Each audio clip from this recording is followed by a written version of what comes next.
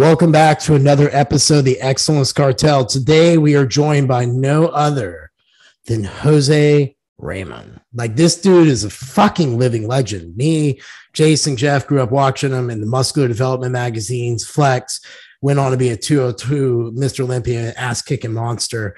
But first, Jose, before we get into last 7 days, before I ask Jeff how his last 7 days have been, I just want to say on behalf of the Excellence Cartel members, viewers, listeners, and all those around, thank you for improving his shitty hamstrings. We really, we really appreciate that very much. Like, getting him there. We fan club for the rest of our lives for helping him improve that. My pleasure.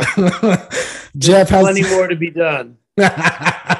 That's what we like to hear. Jeff, how's your last 7 days been, man? Man, a lot's been going on. I mean, as you guys know, I'm dealing with some GI issues. I have surgery tomorrow. Hopefully it'll be the last issue that I deal with this year after COVID and having my appendix out in February. I've been hanging on, gaining strength, gaining my weight back, then I lose it again. Then I gain it and I lose it again.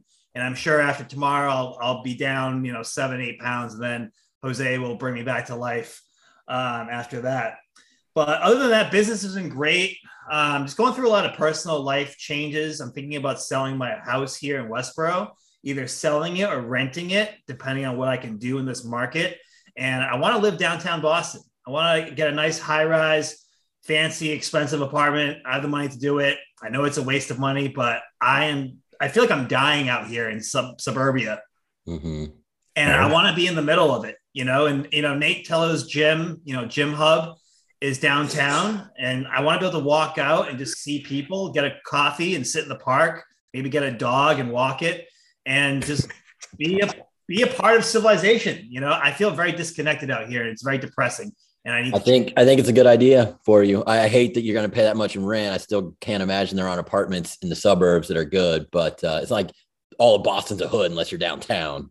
But it's $4,000 or $5,000 for a small 1-bedroom. Right. But if you were out of the city limits but could get in, you know what I'm saying? Yeah. No, I want to be downtown. I'll pay for it. It's fine. Yeah.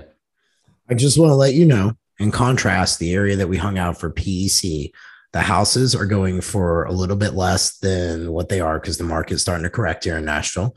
So you could live right in the middle down here in Nashville, Sue, and have a badass house in a badass location for like a tenth of the cost. I like I'm just saying, man. I can't get away from Massachusetts.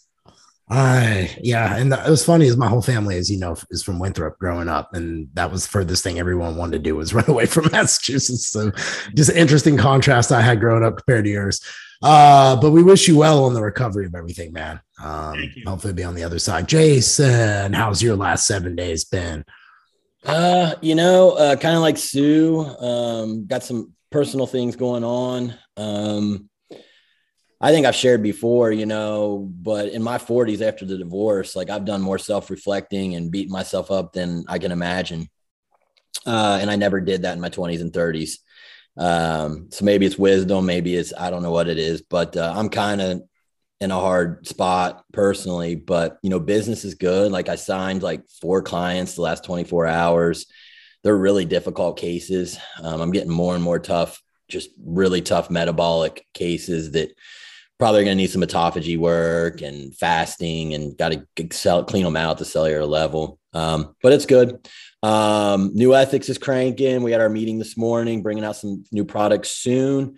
And the HRT clinic is really doing well. We're looking to hire our second coordinator already. So on the business front, things are great. Personally, I got some things I got to sort through. And it's been a little rough, but you know what? Most of my life has been pretty easy sailing. So, well, sad panda hugs from me to you. I hope you get all that shit sorted out. I can agree that self-reflection is a very interesting journey to go on at all times, and you only get better for it. My last 7 days are badass. I got Jared in town, so it's weird to think I take him back tomorrow to Jackson, and he drives back to see me in like 3 weeks because he'll have his license by then. So It's pretty cool. I get to give him money for his car to be able to get it. He's been saving up some money and some other stuff. But we did kayaking Saturday. We went and saw Top Gun Maverick Sunday. That movie's fucking cool. You guys haven't Who's the main actor? Who's the main actor? Tom Cruise. Oh, he's still in it. He's still alive and he looks great. Like, I mean, I'd bone the shit out of him. He looks amazing for his age. But regardless, it was a fun movie. It was really cool. Grilled out for the boys. You know, we just had a really great time. So I have no complaints. And then when it comes to business, I've been, you know, usually you guys signing up slowly, nitpicking it here and there along the way. But remember how I did that Average Joe's campaign to like because I said, like, I want to put a face to what Iron House is. Dude, ever since I launched that ad, like our floor traffic, we're on pace to have the best June ever as a company. Damn. And we absolutely destroyed it last month. We did over $14,000 in sales in the supplement store alone. Oh, wow. I mean, just and New Ethics appreciates you for that. I know you're doing Granite as well, but but no, happen New Ethics. Thank you, buddy. I'll collect my steak dinner when you come in town next time. I appreciate that, Jeff Rubies. You can treat me good. But yeah, no, I've had a good last 7 days. Father's Day is my favorite day of the year, so it was nice. It went off without a hitch. Jose, the man, the myth, the legend. How's your last 7 days been, bro? It's been pretty much the same.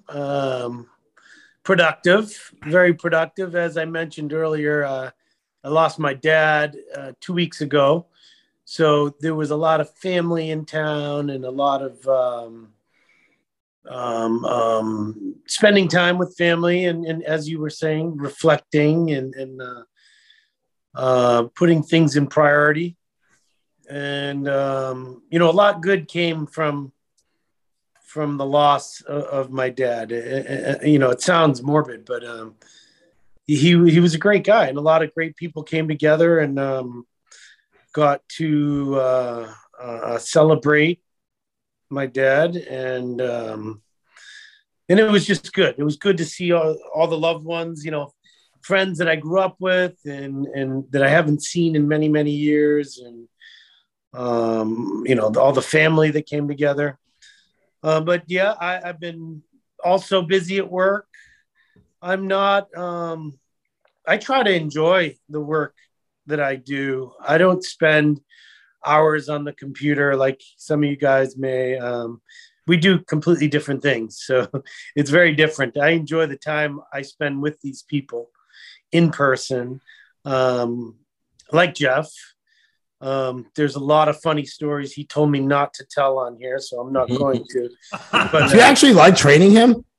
I do, because he's such a pussy. And,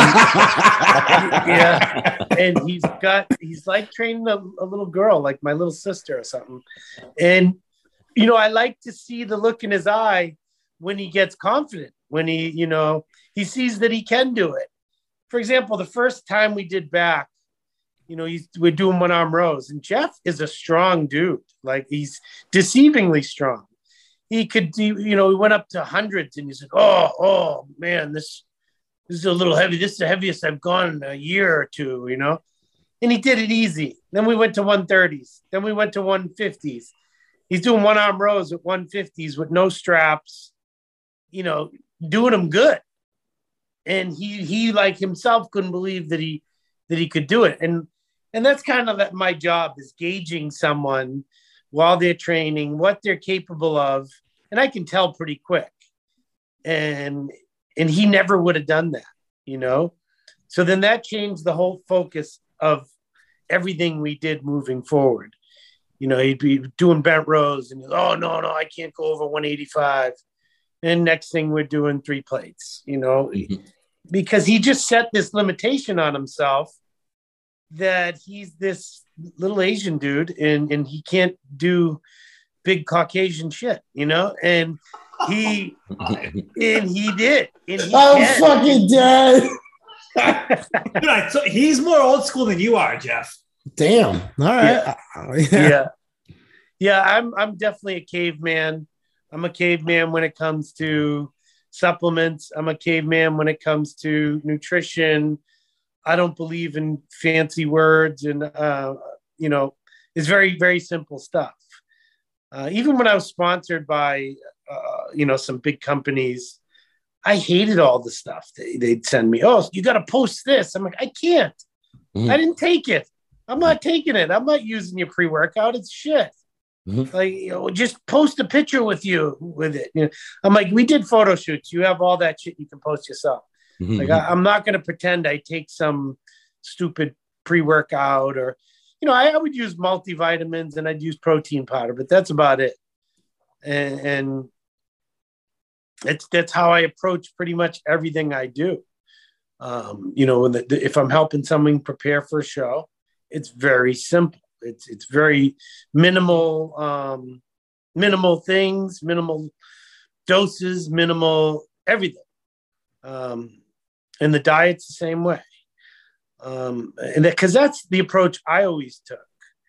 I made it as simple as possible. I worked with Chris Aceto for, I want to say 7 years. Oh, wow. And you want to dumb it down? This guy is hilarious. Like the things he says and does.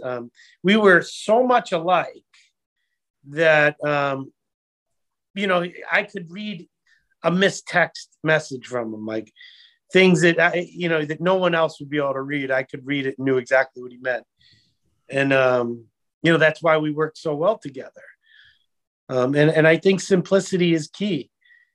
Some people use the science and the fancy terminology as a marketing ploy, as a marketing tool. Like if it sounds really fancy, I should be able to get a lot of people, where I'm the complete opposite. I don't care about marketing. If you don't want to work with me, go to someone who's fancier. I don't advertise. I don't want to advertise. I have the people who know who I am, and then word of mouth referral. That's all. And I don't want to be inundated with 100 clients. I just don't, that's not the life I live. I want to still spend the time in the gym with people. Like those people that are doing, I know people like Chris Tuttle or Matt Jansen, or even you guys maybe have a shit ton of clients. You wouldn't have time to spend 4, 5, 6, 8 hours a day in the gym. Not even close. With clients. So, that's what I choose to do. Now, do I make a few $100,000 less than people that are doing big numbers like that? Sure. But I live a comfortable life. I love what I'm doing. And it's rewarding to me. That's who I am. That's what I do. Sure, I'm educated. I have a bachelor's degree in exercise science. I had a minor in nutrition. I know all the same things that everyone else knows, but I don't claim to be an expert at digestive issues, or and that's why there's people out there that do that. And I'm very simple with it. If I can't help you, there's someone who can.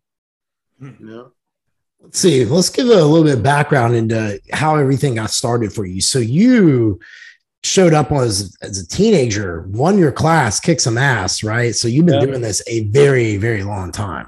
Yeah. It was in 2000. What was it? It was 2000, 2001. It was Muscle Mania, right? Was the name of the show that you 99. did? 99. I won the overall at the Muscle Mania. Okay. On ESPN. Yeah. I remember seeing that. I knew it was like around that time. Now, what was the story with the pro cards? You were offered a pro card and you turned it down, correct? Yeah. One of the years? A bunch of times. So a bunch of times turned down pro card. Back then I was like a real, one of those nerdy, aggressive, natural bodybuilders that I wanted to be the best natural bodybuilder in the world. And I wanted to, show everyone that it can be done naturally. So I did all the natural organizations. I did Bob Gormley's ANBC. I won the overall USA there. I won the Muscle Mania. And then I started doing the Team Universe, which is now the Universe. And it was natural. It was legit natural. And there were some big names back then, Kai Green, Sean Roden, Tricky Jackson, Derek Farnsworth, Chris Faldo, myself. Some of these guys I consider to be the best in the world. Chris Faldo is the best lightweight bodybuilder ever. And, Kai Green speaks for himself, and same as Sean Roden. But there were more. And my brother was incredible. And that's the road I wanted to go. So I did. I ended up winning nationals, which many thought you couldn't win unless you were gassed up. And I was so naive. I'm like, what do you mean you can't? I'm like, I didn't even understand it. I was only a lightweight, 153 pounds. I won the USA's in 2000. I won nationals in 2001. And I'm like, a pro card for what? I'm like, I'm 153. Ronnie Coleman's 283. Like I'm a whole nother bantamweight bigger than me, you know? Jay Cutler, all those guys. That wasn't my goal. I didn't want to be this IFBB pro. I never thought of it. We didn't have social media, so I didn't put it on my tagline, IFBB pro. I didn't give a shit. I didn't want it. I wanted to move up. So the next year I became a welterweight. And then I ended up winning USA's and nationals in 2005 as a welterweight. And I ended up winning the overall at the Universe that year. And again, there was really no outlet for me. There was no lightweight pro division. There was nothing. I was still only 165 pounds. So I moved up to middleweight. And again, I won USA's and nationals as a middleweight. So that year they developed, it was called the 210 pound class, 210 pounds. And that was the year Flex Lewis turned pro. I don't know if you remember Silvio Samuel. Oh, yeah. Yeah, I remember Silvio. Silvio won, I think it was called the Southwest Classic, and it was in Texas. And he won the open division and the 210. So that's when they were like, wait a minute, we got to make an adjustment. They brought it down to 202 because they said 210 was too big. You can win both divisions at that weight.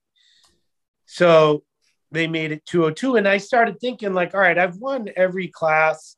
I probably could have went up and won the light heavies. But I was like, you know, now there's an outlet. And by this time I started kind of getting shit. Like Jose's a trophy chaser, you know, he's just, you know, but I wasn't winning the same division. I was going up and up. And I'm like, you know what, fuck it. I'd love to compete against Flex Lewis and, you know, all these guys, David Henry. And I just thought that I would fit in there. So I went and I did the New York Pro in 2009 and I got smoked. And I was 184 pound natural bodybuilder.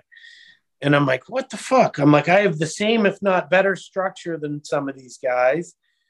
And I'm like, the common denominator is they're, you know, they have that look of being gassed. And I was like, all right. So I placed 7th at the New York Pro. A week later, I made the decision. I'm like, all right, I'm going to play and I'm going to play by the rules. And I went and I did a cycle. And 3 months later, I had put on 18 pounds of stage weight. Damn. I was 202 on the button in 3 months. So I went from placing 7th at the New York Pro, and that show was stacked. When I mean stacked, it was David Henry, Eduardo Correa, Kevin English, Mark Dugdale. Oh, yeah. I love Dugdale. Mubarak, Yeah. And Jason Arntz. Talk about a stacked lineup. And so fast forward 3 months. And it was like literally when you buy a puppy and you can see the puppy, you go to work and you come home, you're like, is he bigger? What the fuck? And I could literally see shit morphing overnight. I would wake up the next day, I'm way harder and drier. I'm 3 pounds heavier. You know, a week later, with people looking at me in the gym, my training partner's like, dude, what the fuck? Like I was struggling, you know, to deadlift 405. I'd get 405 for a couple, you know, a couple weeks later, I'm deadlifting 500 for 10. You know, it's just like the most bizarre. I haven't really talked about this like to this degree, but the level of response that I got. I never saw it again after that. That was that 1 3-month period of my life where I morphed. And I went to the Atlantic City Pro, and I whooped Flex's ass, although he beat me in points. He beat me by the judges. But if you go back, Google some images of that show. I whooped his ass. And anyway, back then the top 3 qualified for the Olympia. So I qualified for the Olympia right away. A couple weeks later, went to the Olympia. I was in the first call out at the Olympia. And, I went from like second call out at New York Pro to first call out in the Olympia. And basically the rest is history. And, but even then, like I had a guy helping me, one of my good friends. He's like, yeah, just do a little of this. I didn't know what the fuck I was doing. I did, like 2 shots of test and 2 shots of deck a week and some Anavar. And that was it. And then by my second show, like my first show on gas was with the Dallas Europa. I had a fucking B cup. I had tits out to here. And I didn't know anything about it, you know? I didn't know about a Arimidex or Novadex or anything like that. So then I started just pounding Arimidex, and I made it through the Olympia.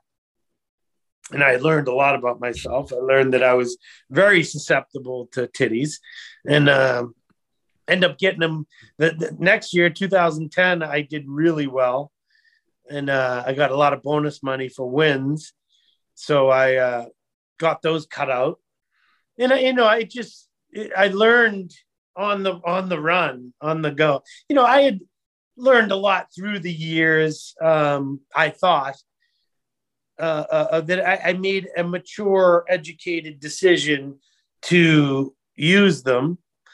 I just was not as educated on the response, on the side effects of, and everyone's different. I know people that can take tests for years straight and never have anything. Yep. I swear I looked at the bottle and I had tits. It was bad. But had them cut out, and I learned that I didn't need a lot. I didn't need a lot at all. In fact, fast forward to 2013 when I was working with Aceto, it was almost like he was trying to see how little we could get away with. And I was doing 100 mgs of Prop 3 times a week. Okay. So I was using 300 mgs of tests for that show. Only? I was doing 300 tests, 300 trend, 300 masteron. Got it. That was it. And a little bit of Arimidex. That was legitimately it. And that was like the highest you did at your peak? No. That was 300. That was that one show. Mm-hmm. But on other times I would, because it started hurting. I'm like, dude, I can't do this. The lumps from the Prop were brutal. Yeah. So I switched to SIP. So, 200 every other day would be, 600 one week, 800 the next, 600 one week, 800 the next. But yeah, that was the same with the other things like Tren and Masteron. I never tried more than 300 in a week. I mean, to me, that would be nuts. Nice. I just never, what are you going to do it every day? I'd be shooting it in my jawline, where the hell do you put it? Yeah, that's interesting, because what you're basically saying is, for the most part, you can't really never creep above the 1,000 milligram line. If you're just doing basic math, maybe a little over, where 1,000 milligrams is where most people just they start, and then they start painting upwards from there. Did you use GH insulin, anything like that? That's another great story. I can't wait. I can't wait. In 2010, I started with some like the Chinese kits. Mm-hmm. And, those things are great. Yeah, well, so I thought. Then I got a friend of mine who was friends of a junkie lady, who was getting what the hell is it called? Norditropin pens in the mail for her son, who was a miniature dude. And he had already been on it for like a year, and he grew to be like 5'8" as a junior in high school. So he stopped using it, and she was still getting it shipped every month. And she'd show up at my house in a cooler, cut the seal with a knife right in front of me. And I could see the ice coming out. And because she wanted easy money, she sold it to me cheap. I think I was getting like 4 pins at a time for like $300. Oh shit! Of 46 IUs each pen. So I'm like, all right, cool. I used it. I figured out what the number was. So I was using about 4 IUs of that of Norditropin, and arguably my best condition ever. Like for the New York Pro that year, my face disappeared. I had like lines in my face that I would never saw again. That was ugly, absolutely peeled. Like it was totally different. Some people say, "Oh no, the Chinese kits are fine. They're just as good." Hell no, they're not. If you could get these Norditropins or any real stuff, you can tell the difference. But yeah, it was one of those things. And once I'm an adult, I'm old. I'm freely speak about things that I've done. People are like, "Oh, Jose denies everything." Like, while I was competing, and there are young kids that I don't want to think that this is the end all be all. As I said, I was 34 years old before I did anything. Me too. Yeah. Anything. And I don't want kids, teenagers, or even guys in their early 20s. I don't think it's necessary till you hit your 30s and your hormones start to decline until your ability to even maintain that intensity or that type of physique goes down. That's when you can start considering doing other things. But and I speak freely of it now. It's I'm not going to get arrested for talking about it. Even to this day, I have to use TRT. I went for quite some time without it, and that's I didn't suffer like severe depression or anything, but you can tell something ain't right. You're not on the right level. And then I went and got checked, and I was 112 was my test levels. So, yeah, that's bad. Yeah, it was really bad. It's not good at all. So since today, we also want to talk about how your training went, how it evolved over the years. How did your drug use? You've talked about that stuff, the performance enhancing side. What are you currently doing now as far as maintaining on the other side of 40 and the other side of training? Like, what does it look like for you as far as your hormones? I do 100 mgs twice a week of tests. That's it. That is it. And I eat great, because being a bodybuilder, the majority of my life, I only know how to prepare certain foods, and it's a timely thing. It's comfort. When I wake up in the morning, I put on a pot of coffee. I make egg whites and steak tips and oatmeal, and I eat my breakfast. And then, my meals are all real clean. And, I can get away with having, I have like a nightly, say, third of a pint of ice cream or a cookie. Even with that, I'm very measured. I never lose sight of, I just wouldn't feel good if I ate a whole giant bowl of ice cream, but I do have some. Are your calories a lot lower? Yeah, for sure. How many meals do you do now? Four and a shake. That's where I've been about. Yeah. I still eat my 4 meals plus a shake after I train.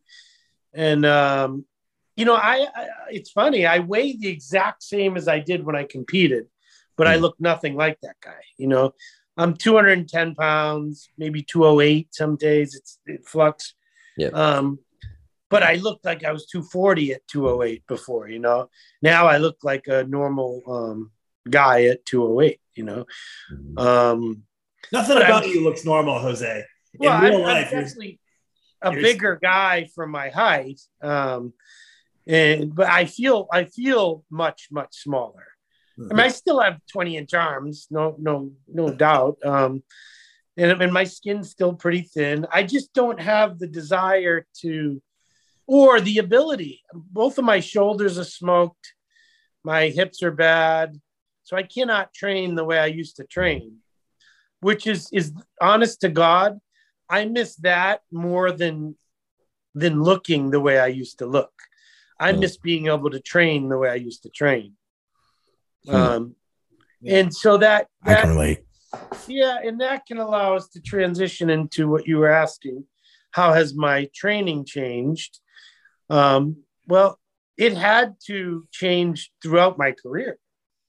You know, I had the ability when I was 21 to walk in the gym and put 315 on my back and start squatting with no warm up, no preliminary warm ups, no nothing.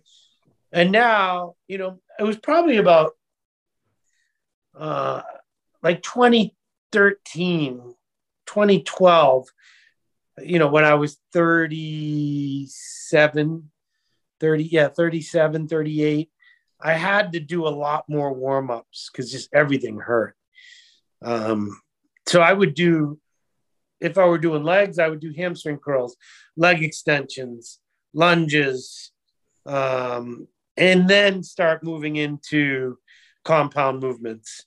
And if I was squatting, the squat would be dead last. If I was deadlifting, the deadlift would be dead last. If I was bench pressing, that would be last. I would spend the entire workout basically warming up to do this one last exercise and going all out. And, you know, that's what worked for me. I was able to make huge changes at the age of 41. You know, I was 41 when I won the Arnold, when I placed second in the Olympia. I mean, that was by far my best, biggest, craziest look. And I a lot of that is due to the changes in my training. It was a lot more volume where I was just filling the muscle up and taxing the muscle in a way that I would try to do it earlier in my career, but I basically did that by, all right, put another plate on. All right, 405. All right, 500. All right, 600. You know, I'd be squatting 600 pounds. And there's no way I was doing that at 41 years old. Mm-hmm. So what I would do is make it feel like 600 pounds by pre-exhausting and slowing the reps down and adding pause reps and doing all these techniques to make the muscle think I was squatting 600 pounds. You know, that's the unique thing about muscles is they don't know what weight you're using. They just know what it feels like. Tension, just no tension. Yeah, if I can make it feel like 500 pounds, 600 pounds, then you're going to get results. And I did. So I started doing that with every single exercise.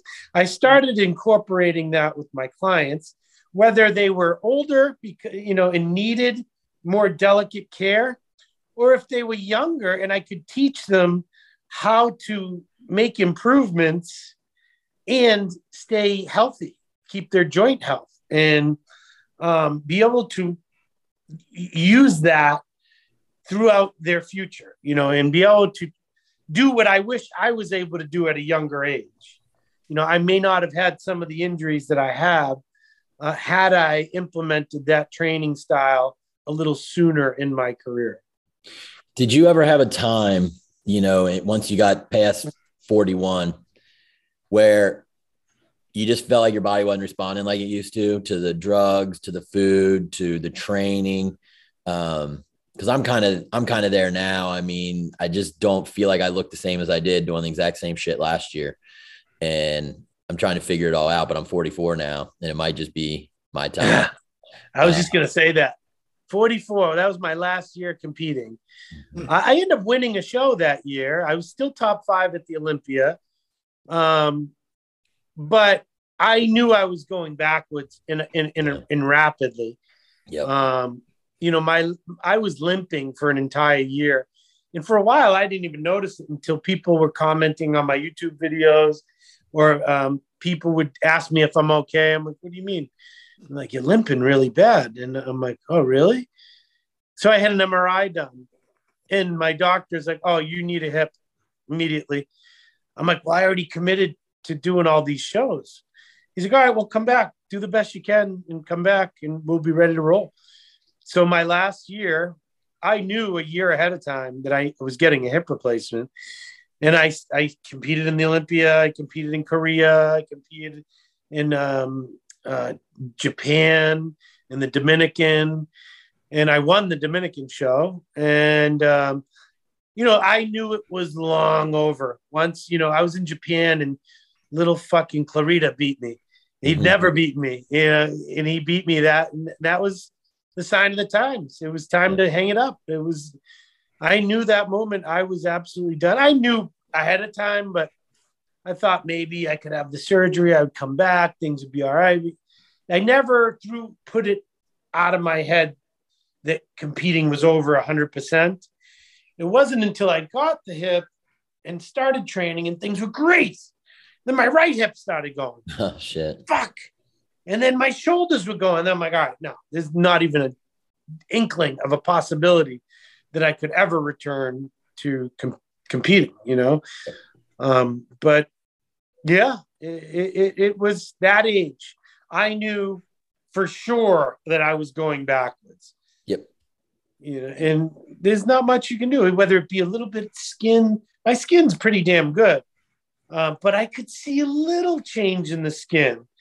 I could see that my legs were nowhere near the size that they were at one time. Right. Yeah. I could see that I couldn't quite pose is good. I couldn't open up as much as I could at one point. And that was due to my shoulders. So the mobility issue happened long before the pain did. I wasn't putting 2 and 2 together. Why does my front double look weird? Why does my lat spread suck? And it was because I wasn't in pain yet, but I had already developed so much scar tissue in the shoulders and flakes and chunks of shit happening in there. I couldn't do it anymore.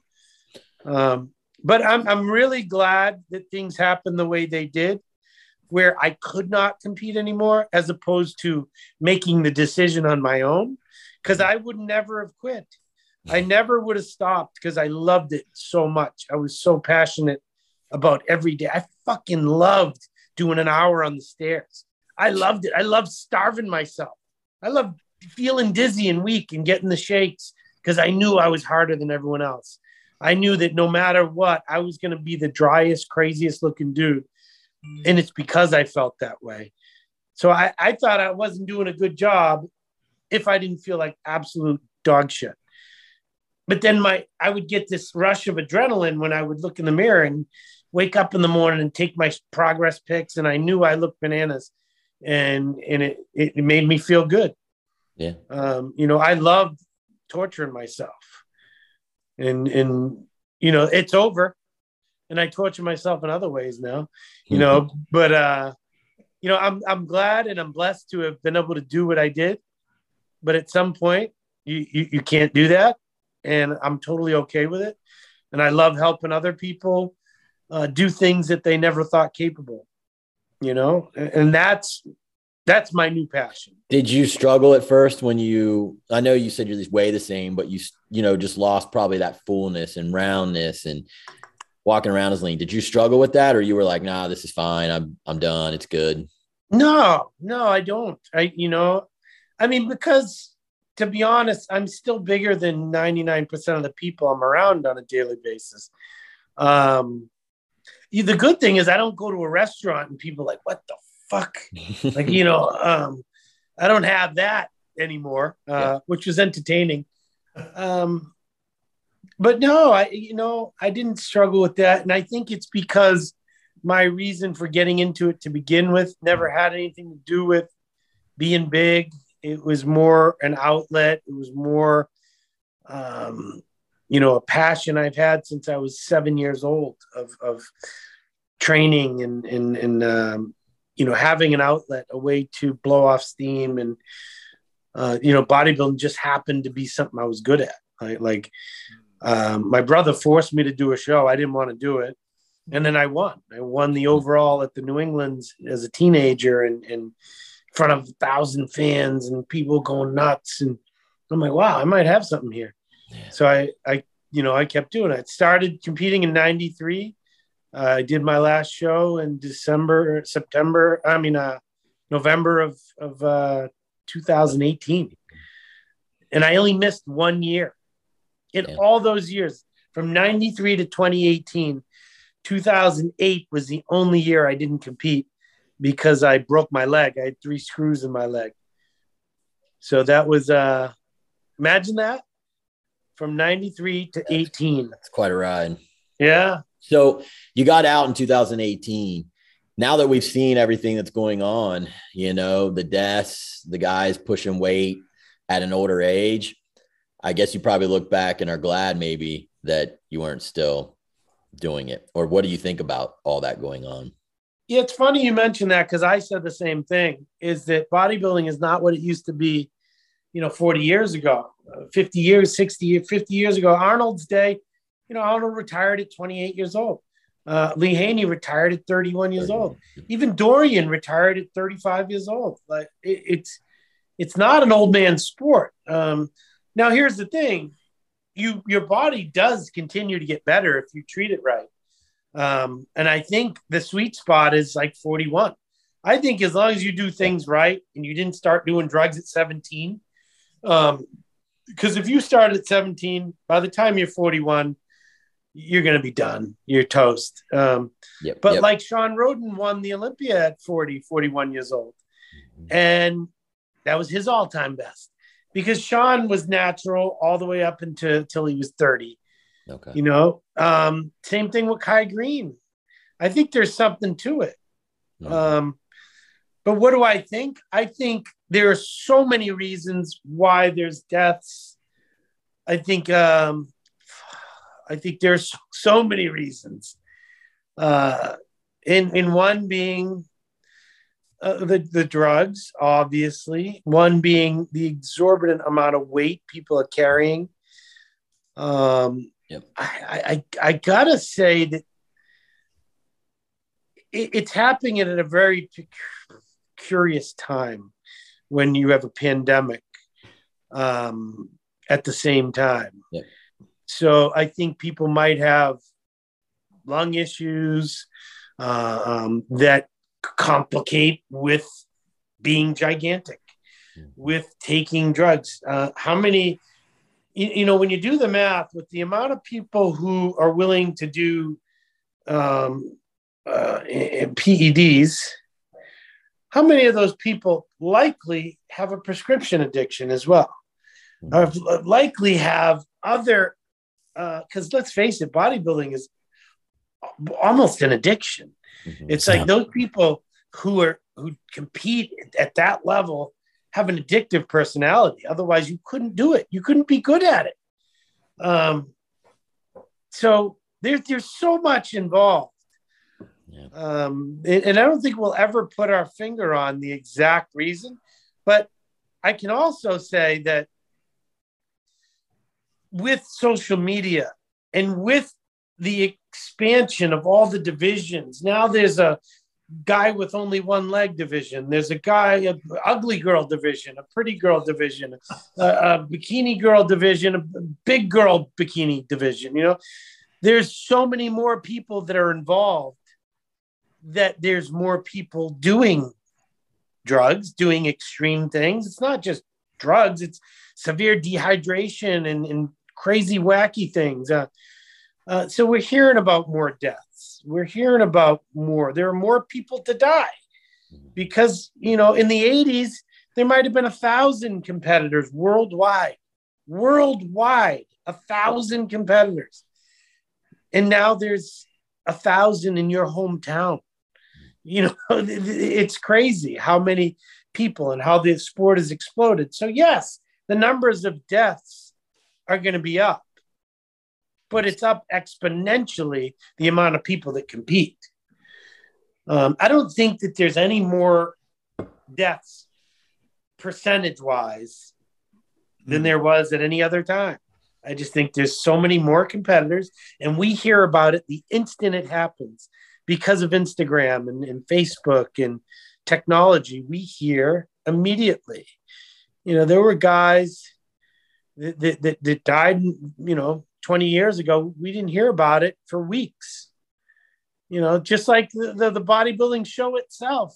We can watch it live on our phones now, where, in the mid-90s, you had to wait for Flex Magazine to come out to find out who won a show. You know, it's changed so much that,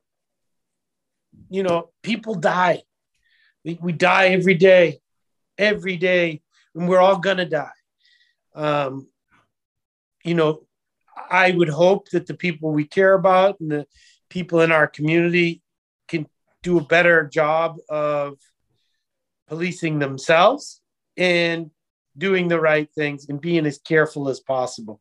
Because ultimately, that's the only thing we can do. People ask me all the time, well, can the NPC or Jim Mannion or anyone do something about this? No, it's not Steve's job or Jim's job or anyone's job. You're an adult. They're given a platform to go compete. Now, don't do anything stupid to kill yourself, that's it. Don't take diuretics for a month leading up to a show. Chances are you're going to die. Yeah. Don't do just dumb shit. Don't weigh 300 pounds for years on end when you're 5'6" and expect to live a long, healthy life. Yep. Whether you're fat or muscular at that height.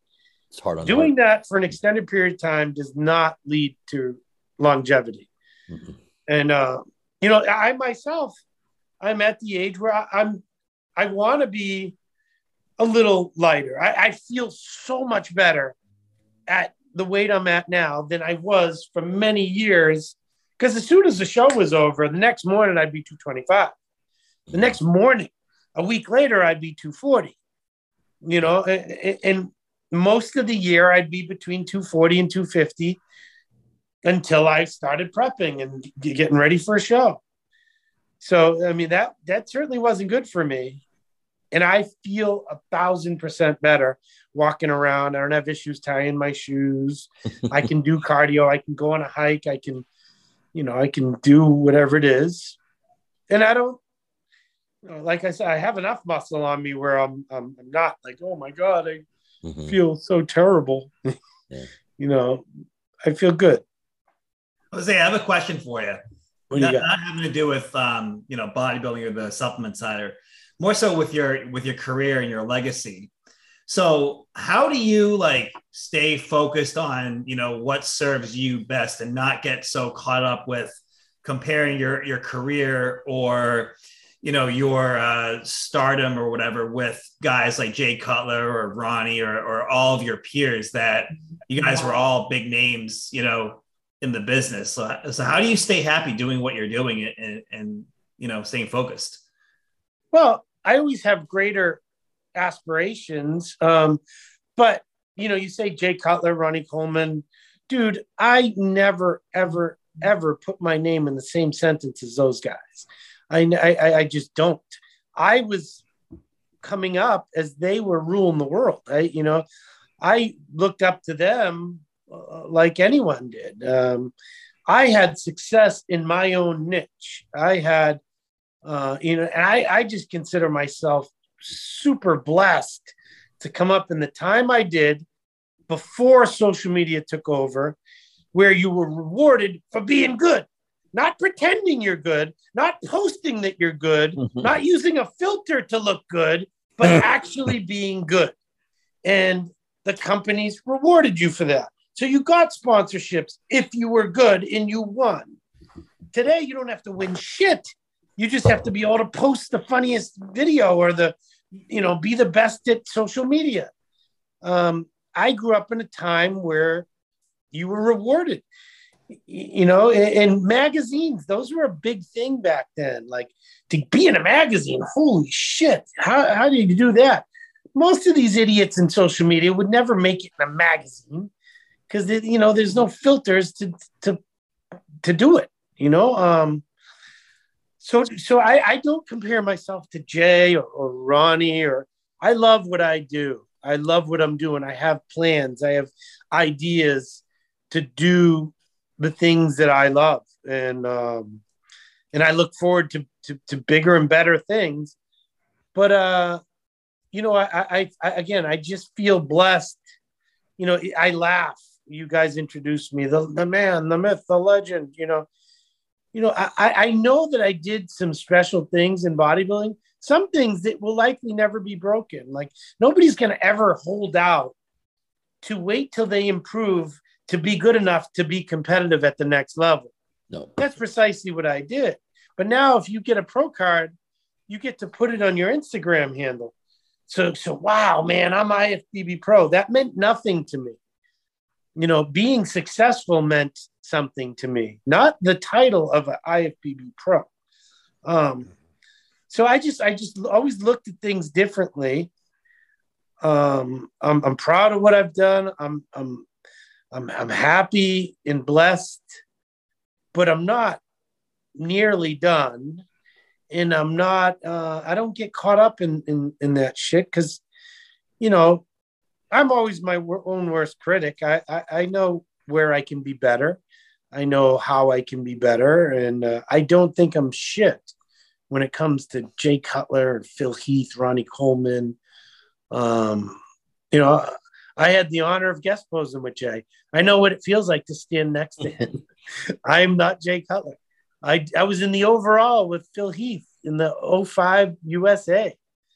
I am not Phil Heath. Mm-hmm. I know these things. But I want to be the best at whatever it is I do.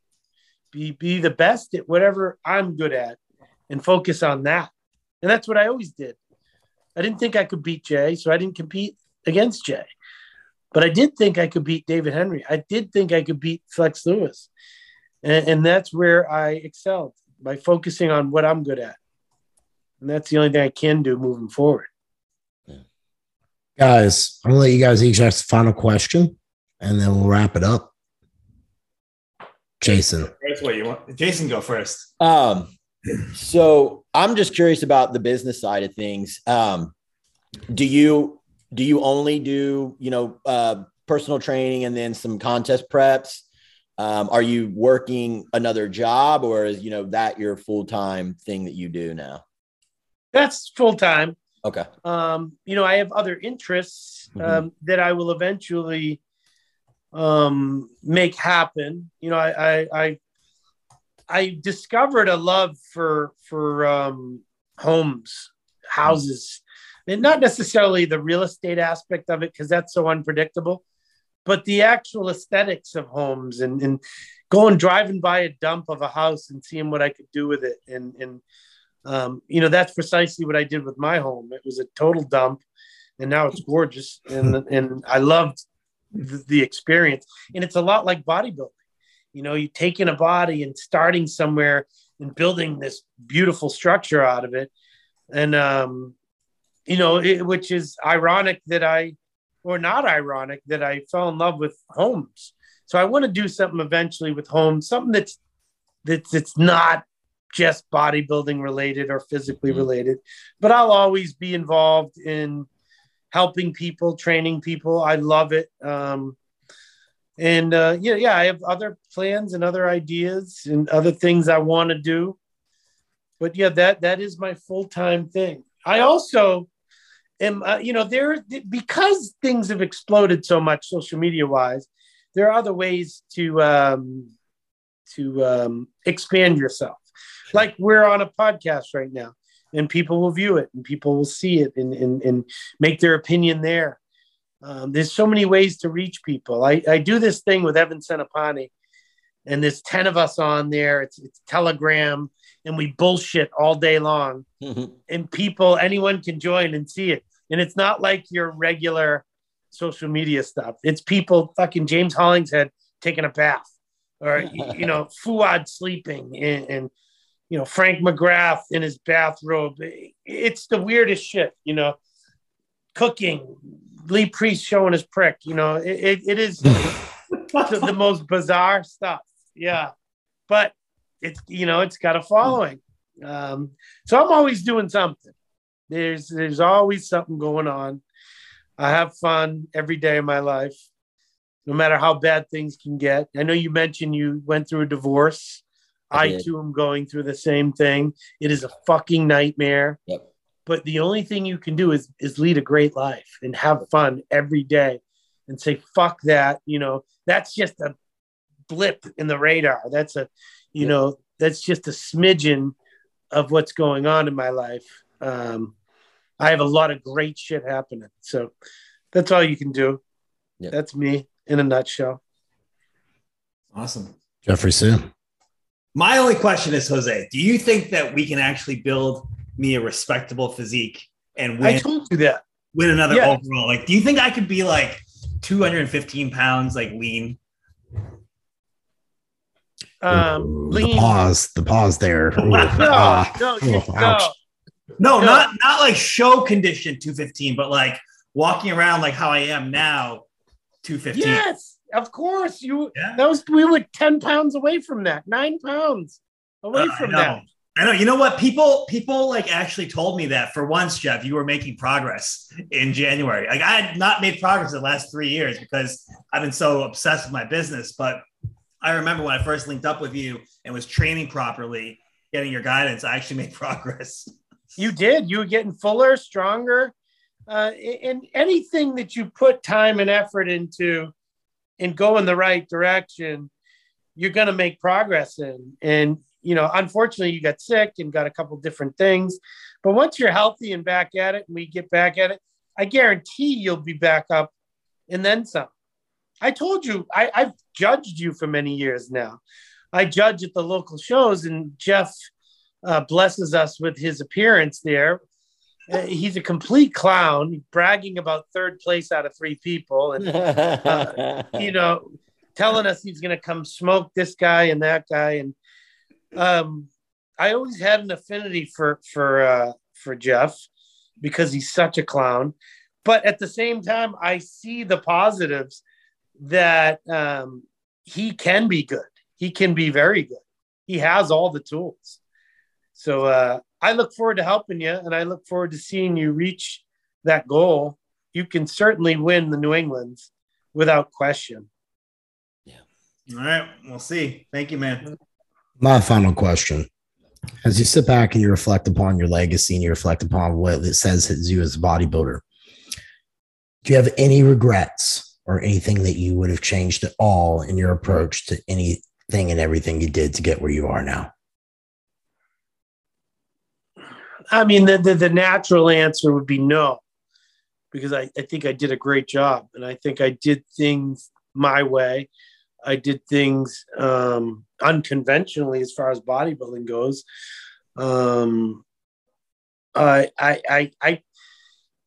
think the one thing I do regret, and again, it's what makes me who I am, is that I never mastered the art of promotion. I was never a self-promoter. I was never good at social media kind of shit. But at the same time, I have people that reach out to me for that reason, that are like, dude, I like your no bullshit way of approach. And, you know, it's helped me, but yeah, sure. I could do a lot better financially if I was a marketing superstar. But I don't like that stuff. I don't really like it. And people will be like, oh, you don't like making money? I'm like, no, I don't like how it makes me look. I don't like the way I feel about people that I watch every day do that. You know, the crazy marketing stuff. I don't take them seriously. I'm like, if you have to market that hard, you must be missing an element you must not be as good as you're telling us. Otherwise, you wouldn't have to market to this level. It's a weird thing, but no, I don't regret anything as far as my career, the choices I made. Of course, there are some little things. I don't know. I wish I'd done more open shows, to be honest. I only did 2 open shows. I placed 2nd and 4th in good open shows. I wish I'd done more. That's probably the only, especially at my peak, at my best, from 2013 to 2015. I wish I'd done a lot more open shows. Yeah. And that's probably it. Because I wanted to be respected as a bodybuilder, not just a 212 bodybuilder or a 202 bodybuilder. I wanted to be respected as a bodybuilder. And, I think I've done that. I get the respect of my peers, whether they're open or lighter weights. That's it. No regrets. No regrets.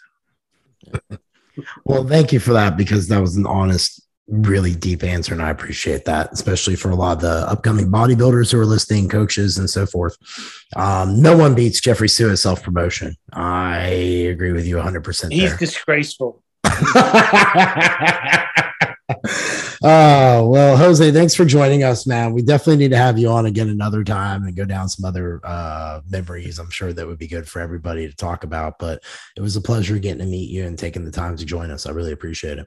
Thank you. Thanks for having me. Yeah, I appreciate it. Awesome. Well, guys, you all have yourself a great day. All right. Bye. See you guys.